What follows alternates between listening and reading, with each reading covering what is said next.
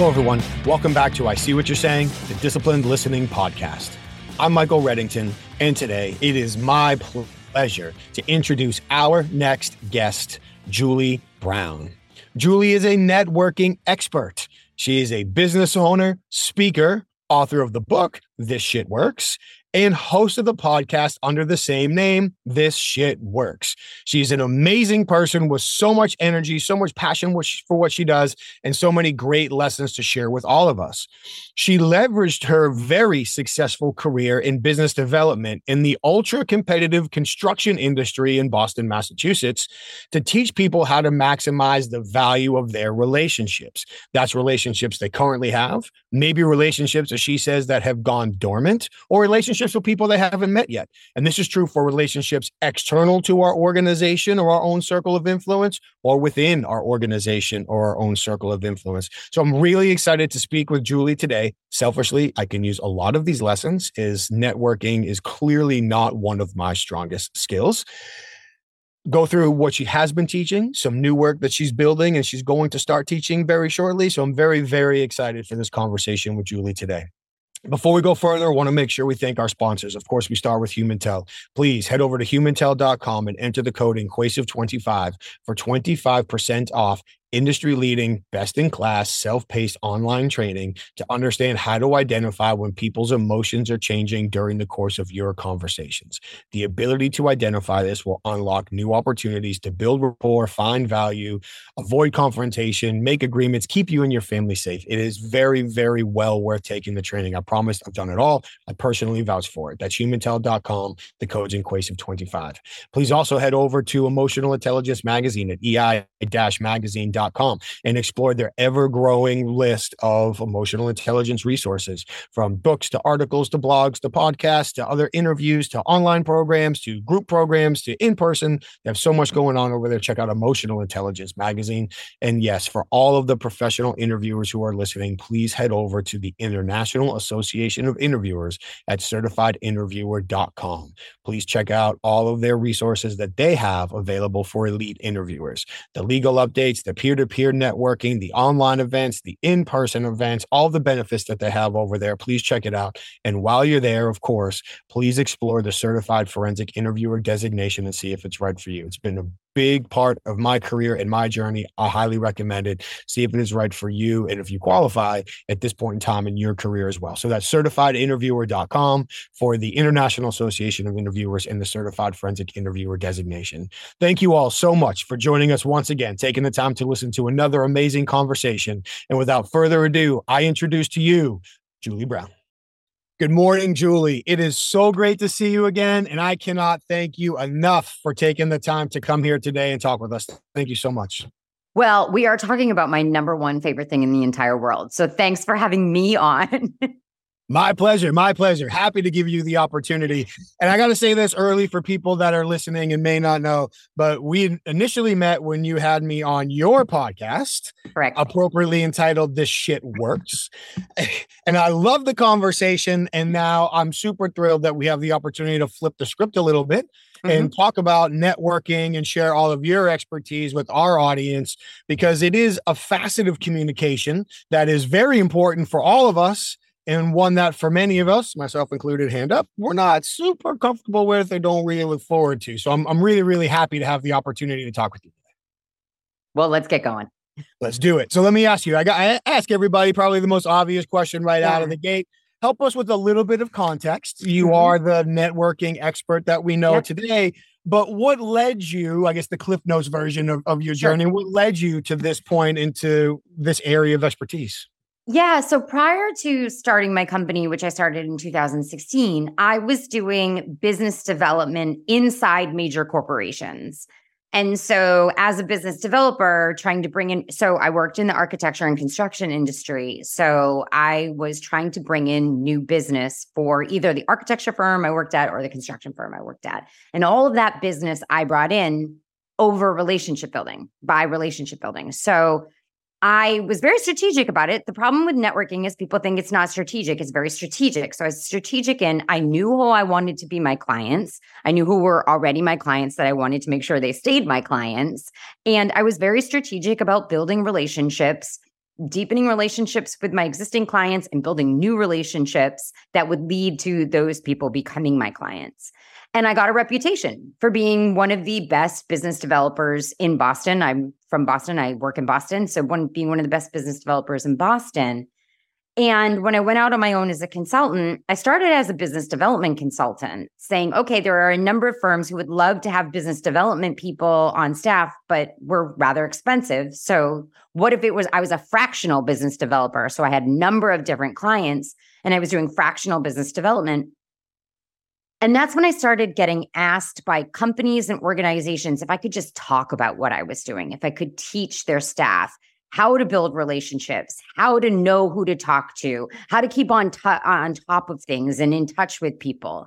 And that's when I realized, I was like, oh, they just want me to teach networking. I wasn't calling it networking prior to that. I was just calling it relationship building and being very strategic. But it was networking. It was building a network of people who were invested in my success. And so that's when I started talking about networking and being termed, and then terming myself a networking expert, which led me to, the book is 3 years old. So I wrote a networking book 3 years ago. So it all came from just being really, really good at what I was doing, not even realizing, oh, I'm a networking expert at the time. Well, it's a great story, but it's not just being really, really good at what you were doing. It's being really good at it, but also being able to connect the dots for other people to learn from. Exactly. And that is another skill set. That's another level of realization. And not a lot of people can transition being good at something into teaching and supporting other people to being good at it as well. So we should acknowledge that, besides just saying, well, I was really good, so I started doing this other thing too. I don't think the teaching came naturally for me. I think I stumbled on that a little bit because everybody has different levels of comfort with networking. And I was only looking at it from my level of comfort, which is I'm extremely comfortable walking into rooms where I don't know anybody and introducing myself and having conversations and following up. It took me, I had a learning curve to say, okay, but not everybody is comfortable doing that. So I actually had to go back and think, okay, well, what if I wasn't comfortable doing it this way? How would I approach it if I wasn't okay doing this? And that made me a better networker and obviously a better coach, because now I can coach all different kinds of people who are really comfortable doing it to people who are like, I absolutely would rather vomit in my hands and clap than network. So what a great analogy. Well, let's start there, because I think people assume, for me, and this is about me, I think people assume because of what I do, similar to you out in the public, giving presentations and teaching and whatnot, that I must be great at networking and love being at events and love doing these things. For me personally, you give me a room full of people and something to teach, get out of the way, we're good. It's under control. Yeah. You get me at a registration table and put a name tag on me and say, go make friends. I'll be at the guy at the bar, drinking a Guinness, telling myself entertaining stories about the people I'm sizing up, but having zero conversations with. And it's not so much that I'm introverted. It's more like I'm antisocial. So there's a big gap for me to have to cross there. And earlier you touched on so many things that are important for relationship building. It's not just the networking, but it's knowing who to speak with, what to speak about. Following up is another big one. Yep. Honestly, that's a ball that I drop sometimes. So if we were going to start with the people who struggle with networking, and I'm going to put myself firmly in that group, what are the biggest opportunities we can capitalize on to start building these relationships with people who will invest in our success? Okay, so I think the first step is understanding why you should be doing it, because I'm not going to convince anybody to network if they don't understand why they should be. And I will say, networking creates competitive advantages, full stop. And for your female listeners, studies show that one of the single biggest limiting factors for women in business is lack of a network. And so I hope those 2 points are enough to say, okay, this is something I actually should learn how to do and should invest time in, because I can't make you do it if you don't see the value in it. So people who are uncomfortable doing it or don't know where to start, I always tell them to start where they already are. And what I mean by that is we have an antiquated way of looking at networks, where networks, people think of it as, okay, a network is the people I know for business or whatever industry I'm in. And that's a very antiquated way of looking at the networking paradigm, where we're sort of the center and it's everybody in our industry and everybody already knows everybody. That's a very antiquated way of looking at it. A better way of looking at it is every single person I know is part of my network in one way or another. So I would tell your listeners to just make a list of everybody they already know. So no matter what age you are, it's you have family, you have friends of family, you have probably alumni groups. You probably went to college somewhere. You probably have an alumni group that you can tap into. You have colleagues that you work with now, or you have past colleagues that you used to work with. So just make a list of all of the people that you know. And you don't even have to worry about like, well, we're not very close. It doesn't matter. It's like an onion almost, when you think about levels of networking, there's people that are really close to you. They're like your top 5, the people you talk to all the time. And as you go further and further out, those relationships aren't as strong. And some of them actually may be dormant, but dormant ties aren't dormant because you burn that bridge. They're dormant because you're just not in a situation where you talk to that person anymore. This is especially like when past colleagues, like those might be dormant ties. So just think about all of the people that you already know and say, how can I actually re-tap into the network that I've already created? That's the easiest way we can do it. The second easiest way is there's a thing in social network theory called triadic closure. And triadic closure just means if you're introduced to somebody you don't know, through somebody you know, the rate with which your relationship grows is faster because you share a mutual connection. It's almost like you've been pre-vetted. And so look at all the people you already know and then ask strategically, hey, I'm actively trying to grow my network. I know there's importance in networking and it creates, competitive advantages, full stop. Is there someone in your network that you could introduce me to that I might be good for their network and I might learn something from them and they might learn something from me. So use the power of strategic introductions to grow your network. That's the fastest way to weave a stronger web. I like that. You've already got me taking notes over here. So as I look down, I'm taking notes, I promise. But I love just the phrase dormant relationships to me was even an eye opener because it's easy to rationalize that I haven't talked to somebody in a while. They don't care. They're busy. If they cared, they'd call me. So I can rationalize my way through the discomfort of, so I'm just not going to call them. And the strategic introductions, so much there.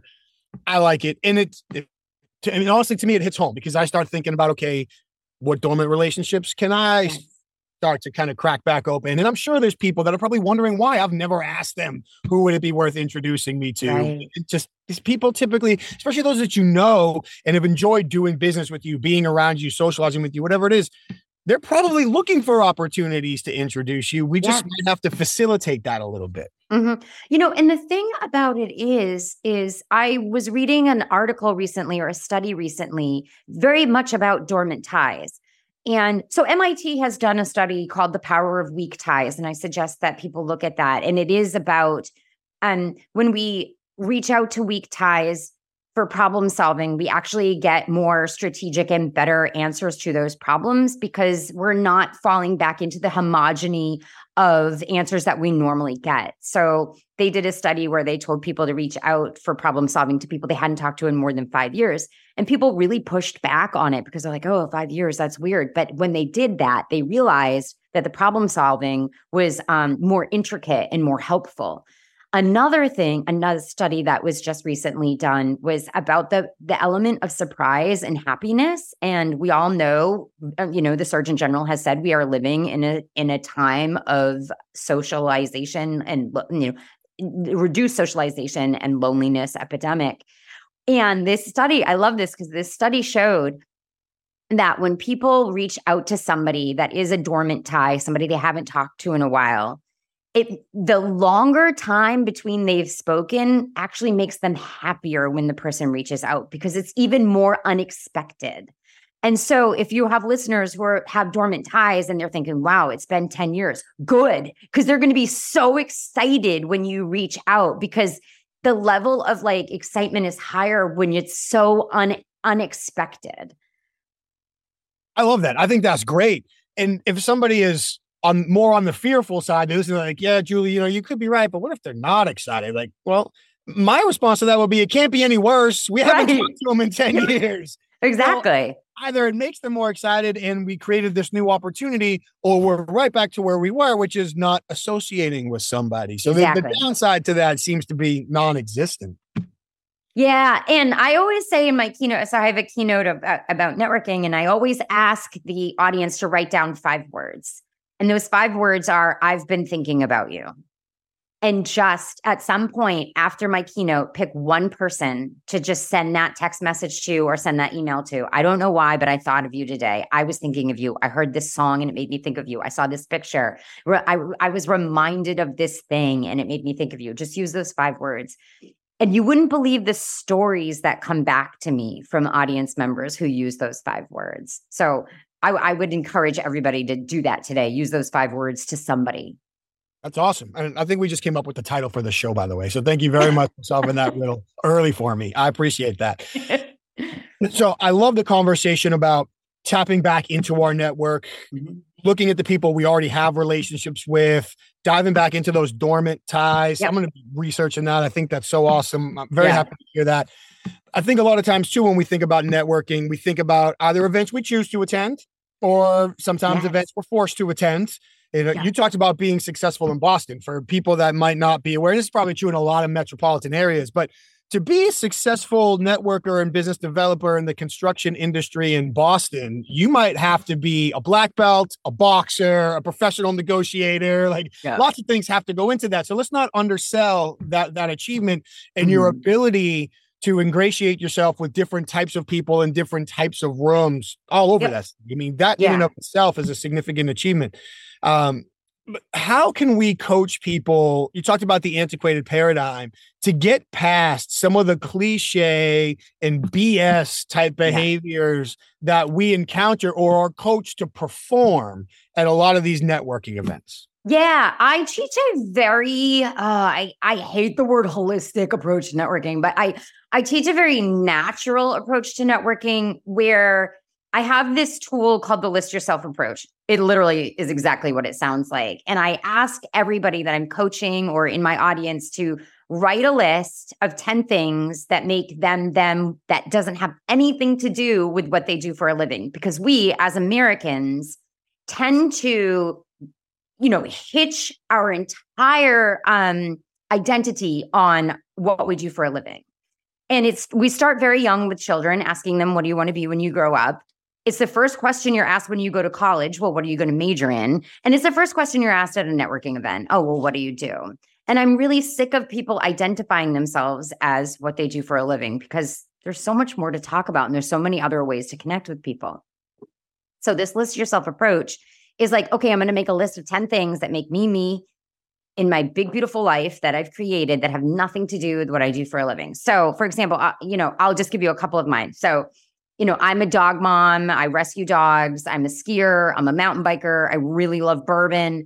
I'm addicted to my Peloton. I love true crime podcasts or anything true crime. Anyways, fun fact, 68% of true crime watchers and readers and listeners are women. It's a weird, I'm full of weird statistics. I guess that could be on my list too. I'm full of weird statistics. I'm a world traveler. All of that paints a picture of who I am that has nothing to do with what I do for a living. And what I want to do by giving people this List Yourself approach is the ability to walk into networking events with the idea that I want to have conversations about who people are, not what people do.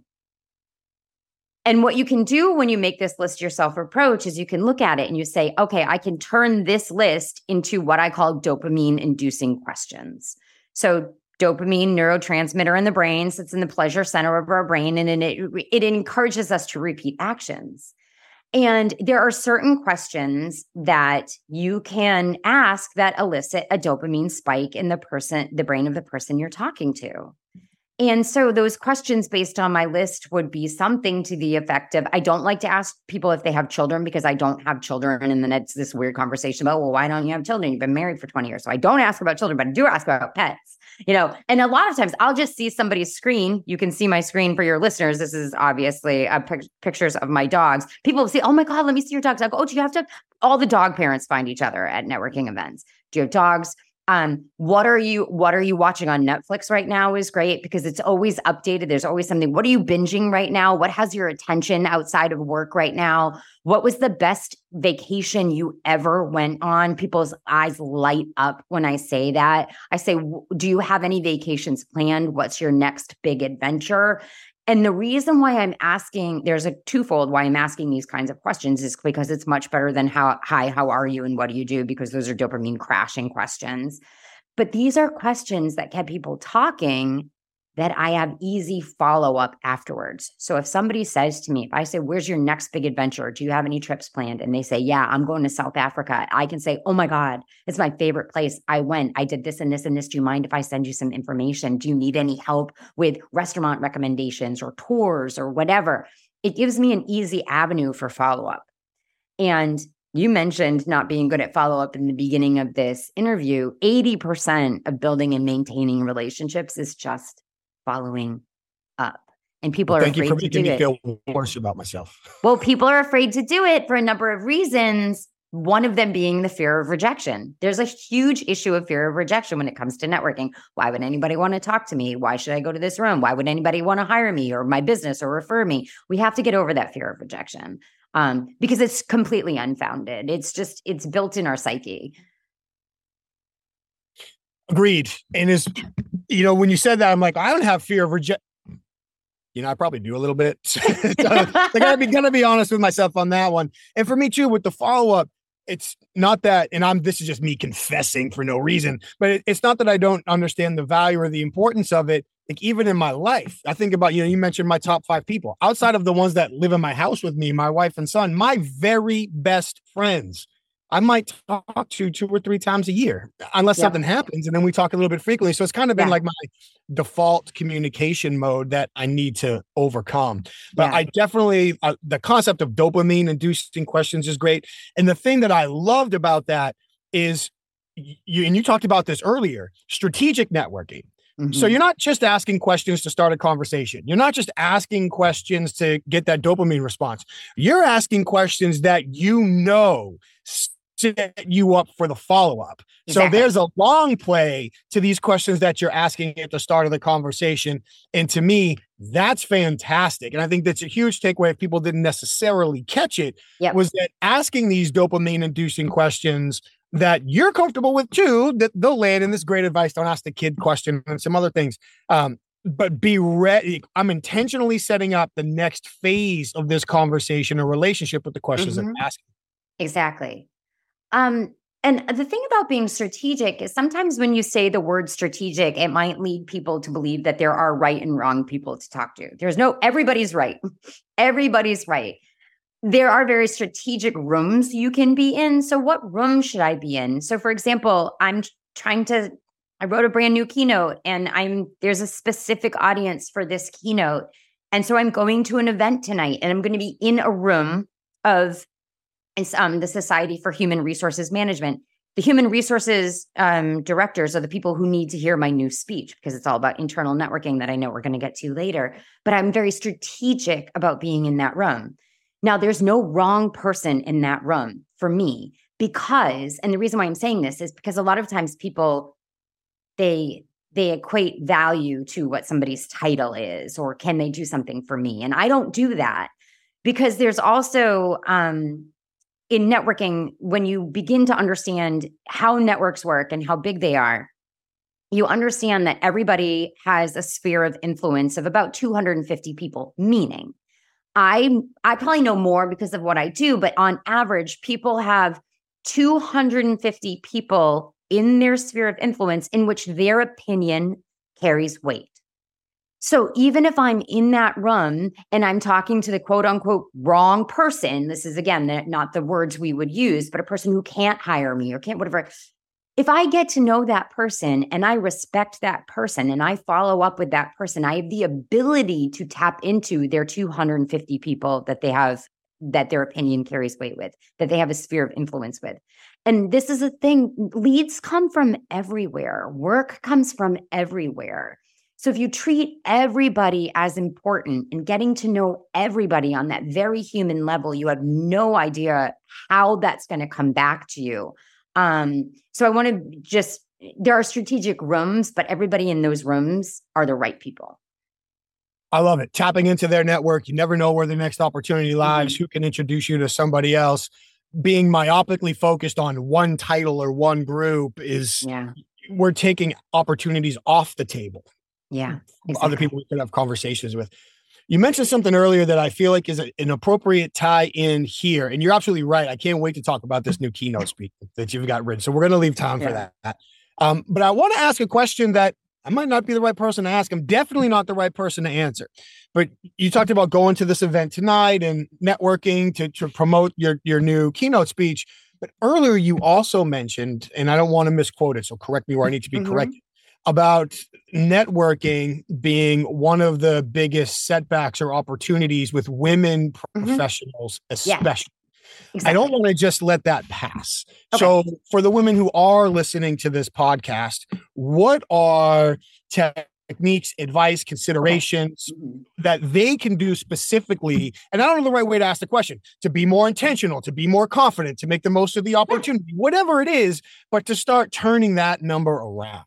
Yeah. So that quote was that studies show that one of the single biggest limiting factors for women in business is lack of a network. And there are 4 main reasons why this is happening.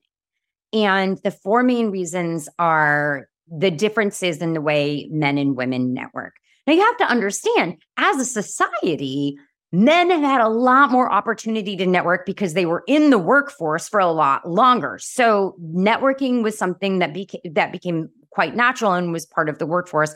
Then women entered the workforce in droves later. So I think some people are still getting comfortable with it. But here are the 4 main differences that have arisen. There are other differences, but these are sort of the most detrimental ones.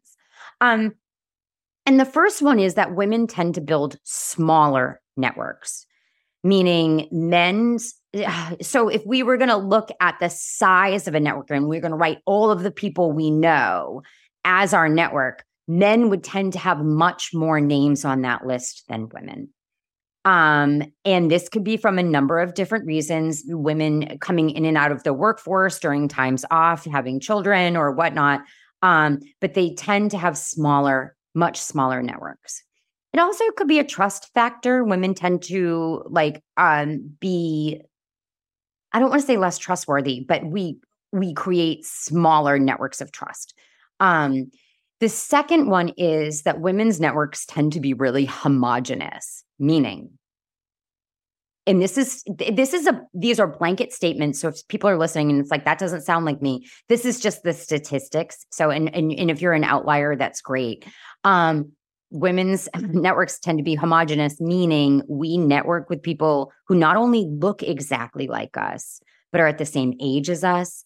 They make the same amount of money as us. They have the same title as us, where men's networks are much more diverse in the sense that so say they're, middle management as company, they're networking with the CEO, the CFO, the people in the mailroom, like they network in a much broader sense, a more 360-degree sense, and there's more diversity in their networks. The third one is women tend to shy away from making their relationships transactional in any sense, meaning asking for business, asking for referrals, inside offices, asking for mentors or push projects or advocates. And so we tend to shy away from asking our network for the things that we need. And the fourth one is probably one of the most detrimental, and that's time. Women tend to take on more familial obligations. And a lot of the times those familial obligations are happening at the time that networking events are happening. So either first thing in the morning, before work, or after work. And also a lot of women are in the sandwich generation right now, meaning they aren't only taking care of kids, they have aging parents as well. So, and this was exacerbated during COVID, where we saw a number of women actually leaving the workforce because of homeschooling and having children home from school and needing to be the one home from. And even if the women were making more money than their male partner, they were the ones who stayed home. So that time thing is a really, really big issue. Oh, and I want to reinforce your point about the statistics and the standards, and people can fall anywhere on that continuum. Some might apply more than others or not at all. So with those as a backdrop, are there specific steps that you've seen women take and be successful with, not just expanding their network numerically, but enhancing the power of their networks as well? Yeah. So if we're gonna focus on external networking for just a minute, as far as a tool, really tapping into who you already know and using that triadic closure, using strategic introductions, you can spin your wheels a lot. Like if you don't know, I mean, I think what you have to understand is if you don't know who you want to know, if you don't do your research and say, hey, this is the person within this company that I want to be connected to, you could spin your wheels for a long time trying to get to, and again, I'm going to use the word right, but there's no right or wrong people, but there's right people for your strategy for who you're going after. So be very strategic. Say, these are the people I want to meet. These are the circles I want to be in. This is the board I want to be on. This is the committee I want to be on. This is the organization I want to be involved in. And be very strategic about your time. We are never going to find more time. Okay. We got 24 hours a day. We're never going to find more time. So let's be very strategic about our time. Also, another thing is, I want to unpack that a little because I put a lot there. So yes, use strategic introductions, ask your existing network for strategic introductions, make a list of who you want to be connected to, what are your potential clients, how you can get in there, who are the power players there, make your list, do your research on them to see how you can connect. And then as far as organizations are a huge tool to be able to get on committees, to be on committees with people, like-minded and different people, getting on boards. We all know the statistic that like 84% of board members are white men. So if we don't get on committees then we don't get on boards. So being very strategic about this is what I'm in, as far as what I do, this is what I'm really, really interested in and want to invest my time in and start getting placed on boards that way. Another thing is networking doesn't have to happen in a networking event. And I always say you have to find time to network. There is time in your commute. So say you drop the kids off at school and then you have a 10-minute time period where you're driving to work. Or if you're in Boston and you're in like a ton of traffic like me, it's 45 minutes to get into the office. Well, instead of listening to a true crime podcast, which everybody loves, I'm one of those people too, or listening to Sirius XM or Howard Stern or whatever, pick up the phone. You have that list of people. So pick up the phone and every day say, I'm going to reconnect with one person. I'm going to call. I'm going to leave a message. If I'm going to have an ABC. If A doesn't answer, I'm going to call B. If B doesn't answer, I'm going to call C. But I'm going to leave messages. There's so much found time when you think about not wasting time. How much time do you spend going through TikTok or Instagram or whatever, where you just, oh my God, it was just 15 minutes. Like you could have had a 15-minute conversation. So I'm very mindful of where I can find time to network, because networking is just reaching out to people and strengthening relationships. It doesn't have to be in an event.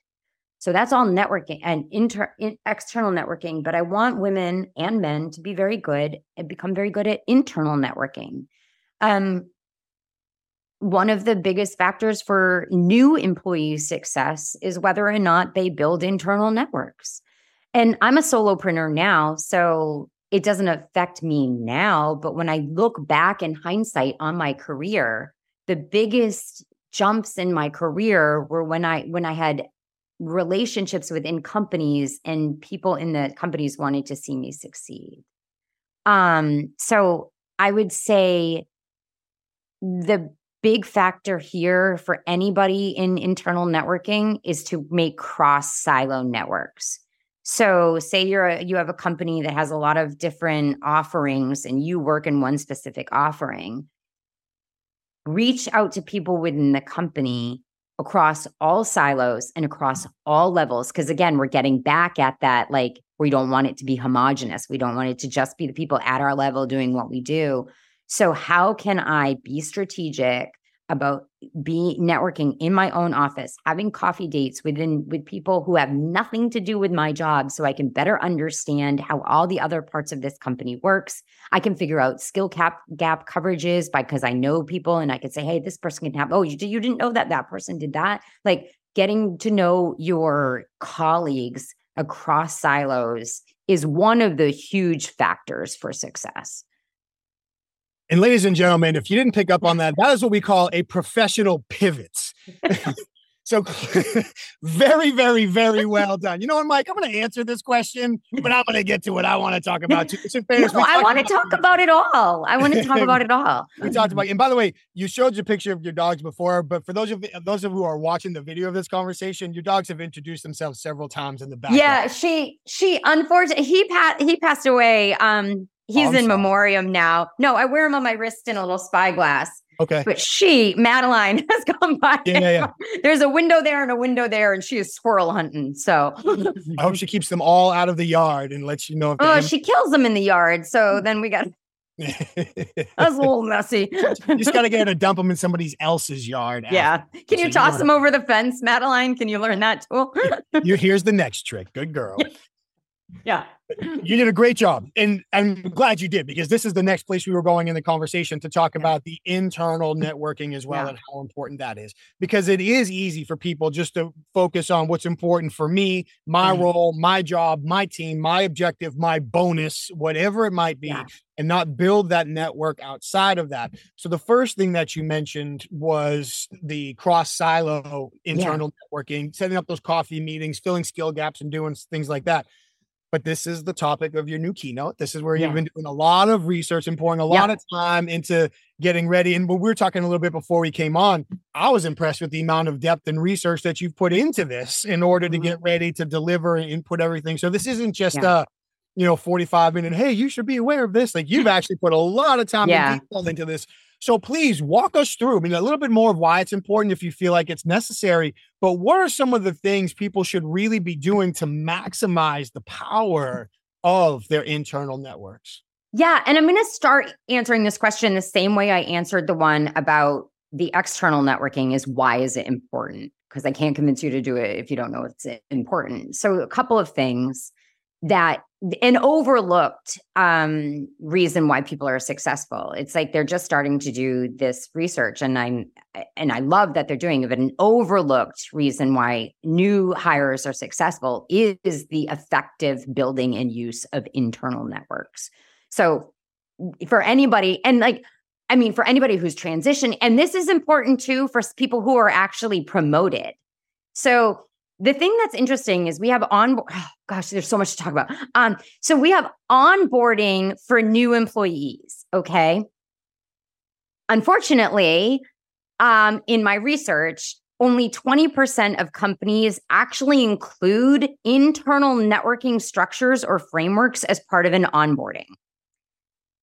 And what's crazy is also we love to promote from within. We want people to grow within the company, but when people are promoted from within, we actually don't onboard them into their new promotion. Like it's a whole new level. They might have a whole new team. Why aren't we giving them an onboarding into that new level of where they're at, that new promotion? So that's very interesting. Where I didn't think my research on internal networking was going to take me was into employee happiness and burnout and retention. And that's where it led to. And the startling statistic is that 68% of employees are unhappy with the level of social connection they have with their colleagues. So if 68% of people are unhappy with the level of social connection, why aren't we creating frameworks in which socially connecting is actually part of our work. We're spending a third or more of our life at work. Why aren't leaders saying social connection is an important part of your job? Millennials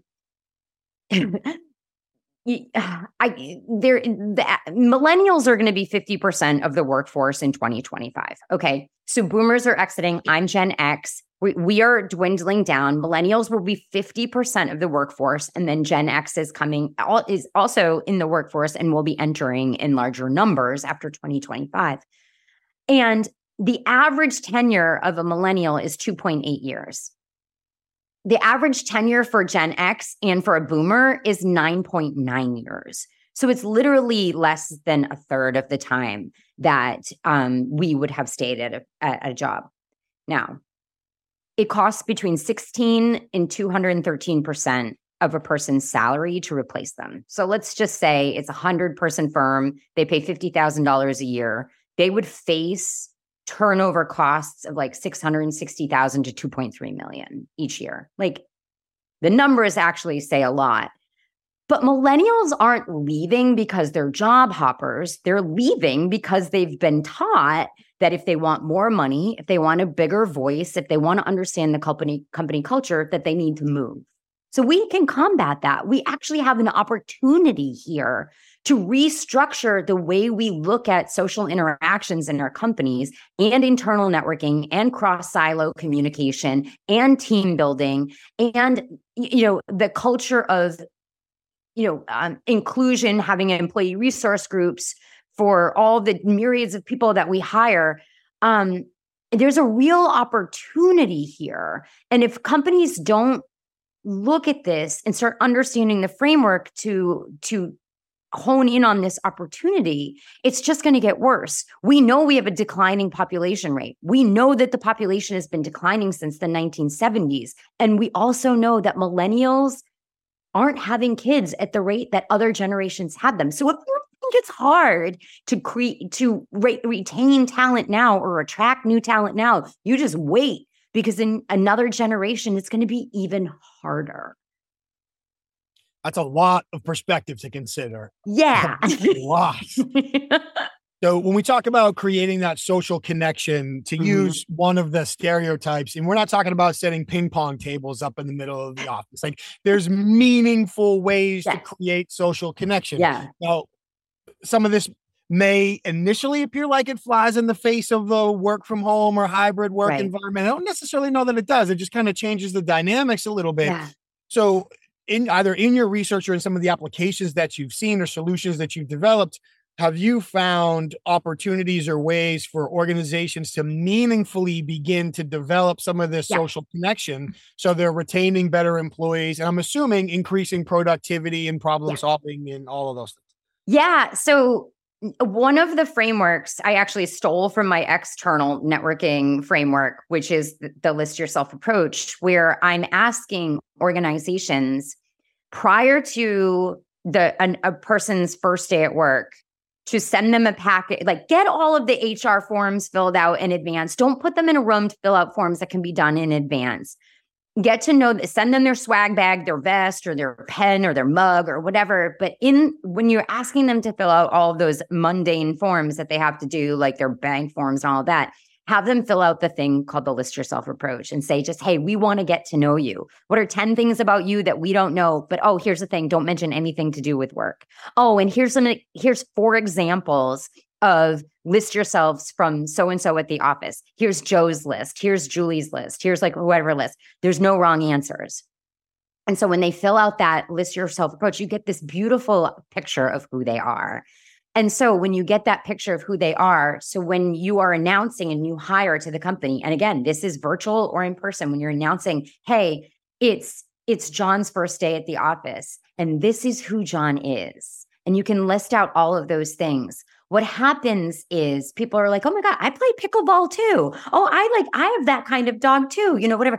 It starts endearing that person and building that social connection before they even walk through the door. So that when they do walk through the door that first day and you do that walk around the office with your buddy, when they meet people, they're like, oh, hey, I saw on your list that you do this. Like, let's talk about that. It's immediately starting to build that social connection. And it's not too late to do this with your existing employees. I facilitate this at company retreats. I just did this. There's a client, I have 7 offices around the country, all remote. They've never met. The 7 offices have never met. So they all came together and I facilitated a list yourself exercise with all the offices. And the things that came out were so awesome. And the people would raise their hand and say their list. And somebody was like, oh, can I help you with that? Like things like some guy was like, I want to just for example, he was like, I really want to start doing yoga. And the guy raised his hand. He was like, I'm a yoga instructor. And like, they never would have known that because one guy's in New York and one guy's in Texas, And so you can do this exercise with your existing employees. So that's one step. Another step is to actually think about, can we offer employee resource groups? And no matter how big or small your company is, employee resource groups are easy to, you could do a women's group, a young professionals group, an LGBTQIA group, a veterans group, a group for people with disabilities, a mental health group, and encourage people to get involved. And not just your employees, but have a sponsor at the executive level for every single ERG so that the concerns or the needs of that group have somebody at a high level that they can help facilitate, answers to or help for. So those are 2 big ones. The other one is, I kind of alluded to it. If you can just initiate the first coffee connection across silo, what I would suggest is you say, okay, your first week, you are assigned to somebody outside of your silo to have coffee with. And this is how it pinballs from here is based on that conversation, that person you had coffee with suggests the next person you should have coffee with. And because it's based off of what you talk about and what you're interested in, who can help you. And so, okay, now we are connecting across silos, but we're also using the power of triadic closure because that person is going to make that introduction for you. And so what's going to happen is you're going to see it, if you could see it graphically, you're going to meet this person, that person's going to connect you here, and that person's going to connect you here. And you are immediately connected all over the company to people you never probably would have talked to if you didn't have this set up. So those are a couple of the ways that you can do it. There are others in the framework, but I'd say those are really, you can do those all virtually or in person. Love the ideas. And if I had to pick, I really like that last idea of the person you have a conversation with suggests the next. Yes. I think that's it's super executable and it's a fantastic idea. Yeah. And I think the companies have to say, this is important. Okay. Explain why it's important, why cross-silo communication and teamwork is important, so that when you get to that person, they don't blow off the coffee or keep rescheduling it or whatever. That this is important. It's 20 minutes of your time. It will make a huge difference. Yeah. And if the senior leaders participate in it as well, it's really hard for me to justify rescheduling this if the CEO, if the CFO is participating as well. Now I've got no excuse. There's no way I can get out of this because the head of the organization, the head of the department, whomever is also participating. So that shuts that right down. Exactly. Yep. And when I'm delivering this keynote for the first time next month at a CFO's conference. So this is all CFOs of construction firms. And that is one of my call to actions. This is not what you tell your employees to do. This is what you become the living, breathing, example of.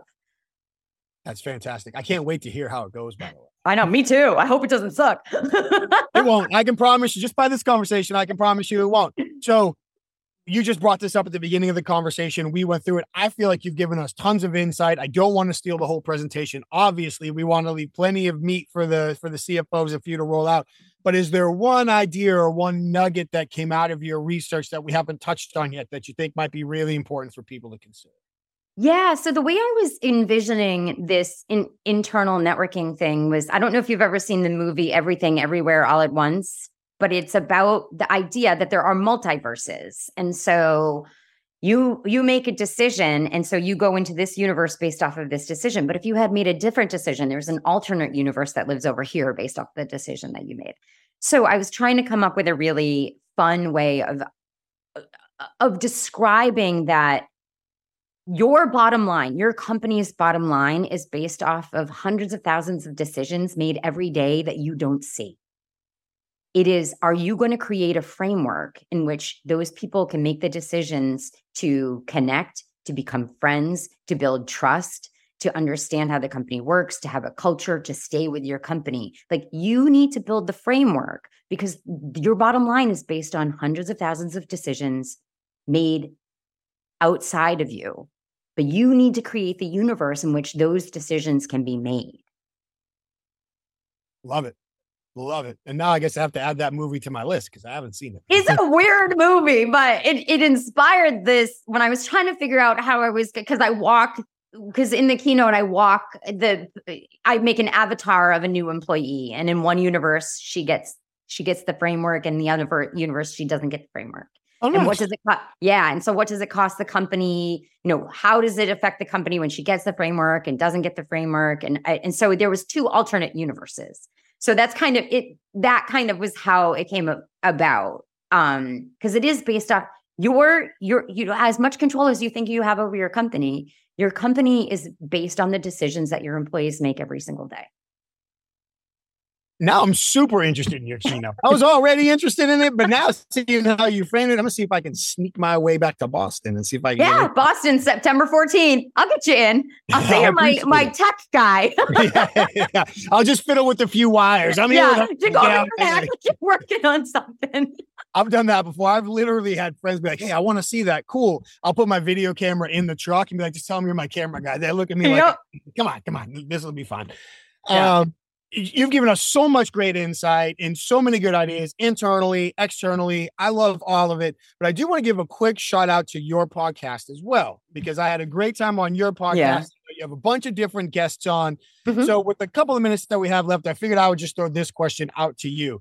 Considering how meeting people and enhancing relationships and developing networks and creating these opportunities is such a core focus of what you do, present company excluded, of course. Have there been any experiences that come to mind right away sharing from your podcast where people have shared ideas or experiences with you that you've turned around and started employing and have really helped you with what you're already doing?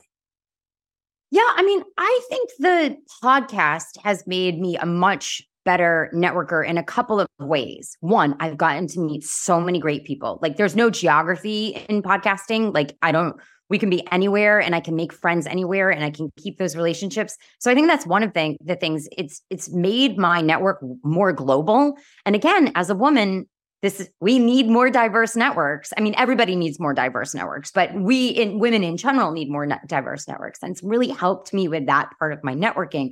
But there are so many things I've learned. Like, I struggle to stay asleep at night. I can fall asleep like the dead, but then I struggle to stay asleep. And I had a sleep therapist on the podcast, and she just little things that she taught about how, okay, when you wake up and your mind is racing and you can't go back to sleep, like how to deal with that. And like, I still repeat what she said in my head when I wake up at night. And her thing was literally, I'll share it. So you don't have to go. She was like, okay, tonight's sleep is going to suck, but tomorrow I'm going to have a good night's sleep.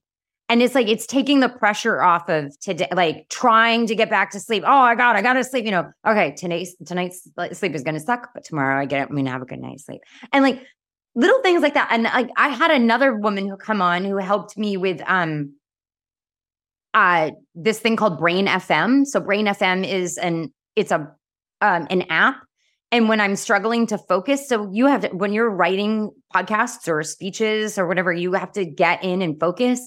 And it's these binaural sounds that you wear headphones, and they literally do help you focus. So like, I listen to Brain FM like almost every time I'm like deep in writing something. Like, so there's all these like fun little tidbits of things that I've picked up along the way.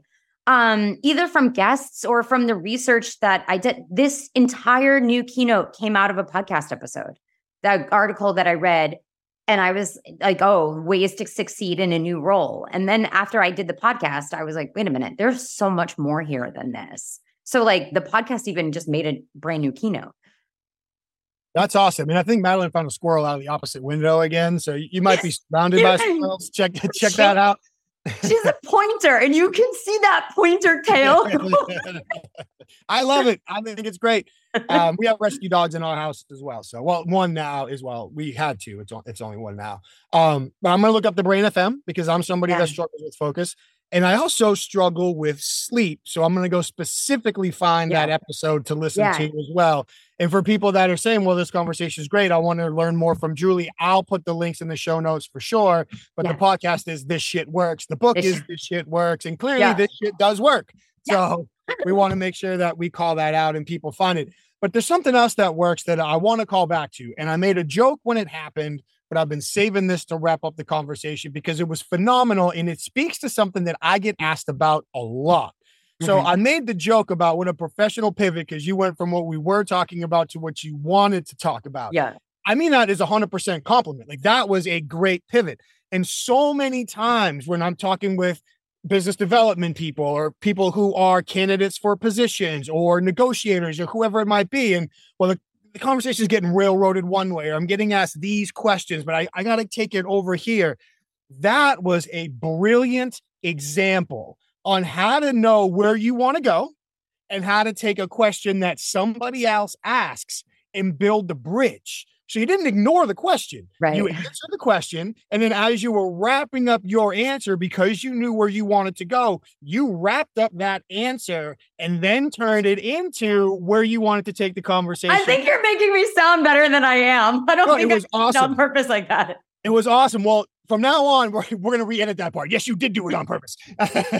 But no, I'm dead serious. And if you didn't do it on purpose, I have no doubt that it comes natural and probably from your business development work and your networking and just the reps you've got and the situations that you've been in. But I do want to call that out because that was a spectacular job of very respectfully and very professionally and very intelligently respecting the person who asked the question, giving them the answer they wanted, and then using that answer to take the conversation where you wanted it to be to show the value that you wanted to present. And I mean, that is 100% compliment. For people that were listening, if you're like, I didn't catch that, rewind it, listen to how she did that. People, the context I get asked that the most in are candidate interviews. If I'm being interviewed for an executive role, there's something I really want to illustrate. Business development as well. There's an opportunity here I want to make sure I get to. Right. But that was a spectacular job of making that transition in a super professional, intelligent, respectful way. Very well done. That was an awesome, unintentional educational opportunity. I couldn't let us go. Thank you. No, that was great. That was great.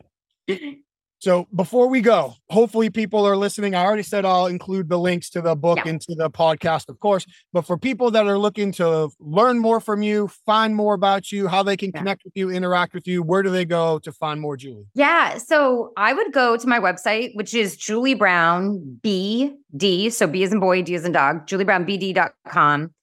And you can, there's lots of information on the website, but I would suggest, I have a newsletter that comes out every Wednesday, and it's a fun story that I somehow turn into a networking lesson.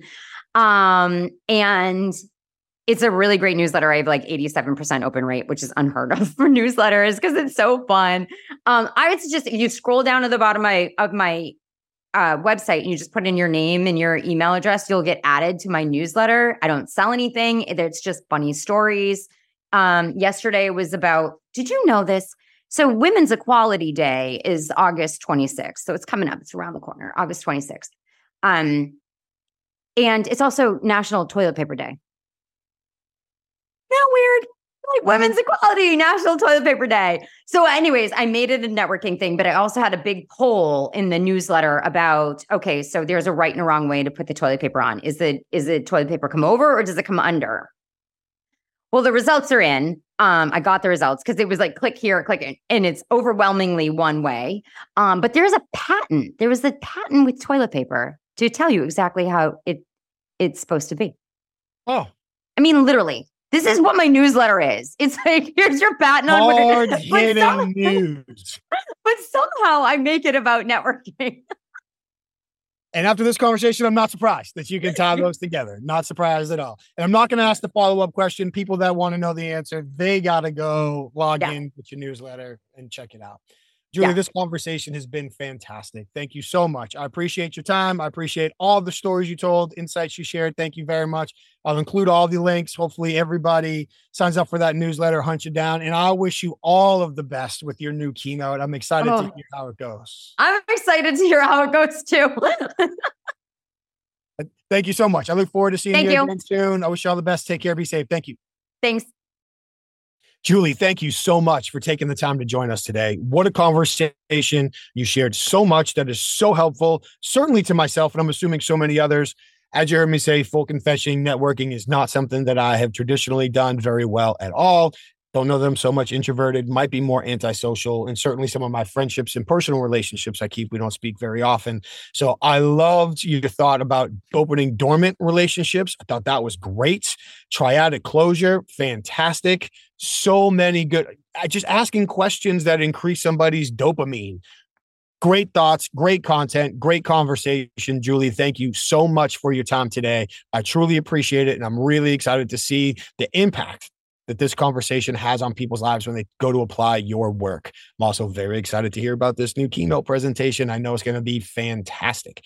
And if you people haven't, please check out her podcast as well. This Shit Works. I'll make sure that we have links to it. But if you enjoyed that conversation and all the value she brings, imagine the value that she gets out of her guests as well. So make sure you check out her podcast, This Shit Works. Once again, thank you to all of our sponsors. Humantel. If you are looking to understand when somebody's emotions are changing by accurately evaluating their facial expressions and nonverbal behavior, head over to humantel.com and unlock the strategic value that skill will give you in all of your high impact conversations. When you're there, enter the code INQUASIVE25 for 25% off all of their online training. Emotional Intelligence Magazine, ei-magazine.com. Please head over there for all of their emotional intelligence related resources. And of course, the International Association of Interviewers at certifiedinterviewer.com. That's where you can learn more to see if membership to the organization is right for you or your organization, with all of their interviewer related and investigation related support resources, and learn more about the Certified Forensic Interviewer designation. It was great for me, for my colleagues. Is it right for you in the next step in your career? Thank you to everybody that took the time to watch and listen to this conversation today. We really do appreciate it. Thank you. Please do the things the algorithms ask us to. Subscribe to the show, like the show, follow the show, share the show, tell your friends about it. Leave us our feedback. Please let us know what you like. What would you love to see more of? What would you like to hear less of? How can we continue to adapt the show so it has the biggest impact on you because you're taking the time to listen? Thank you very much. And once again, thank you to Julie, our sponsors. Thank you to all of you. Please stay safe, take care of each other, and we'll see you next time.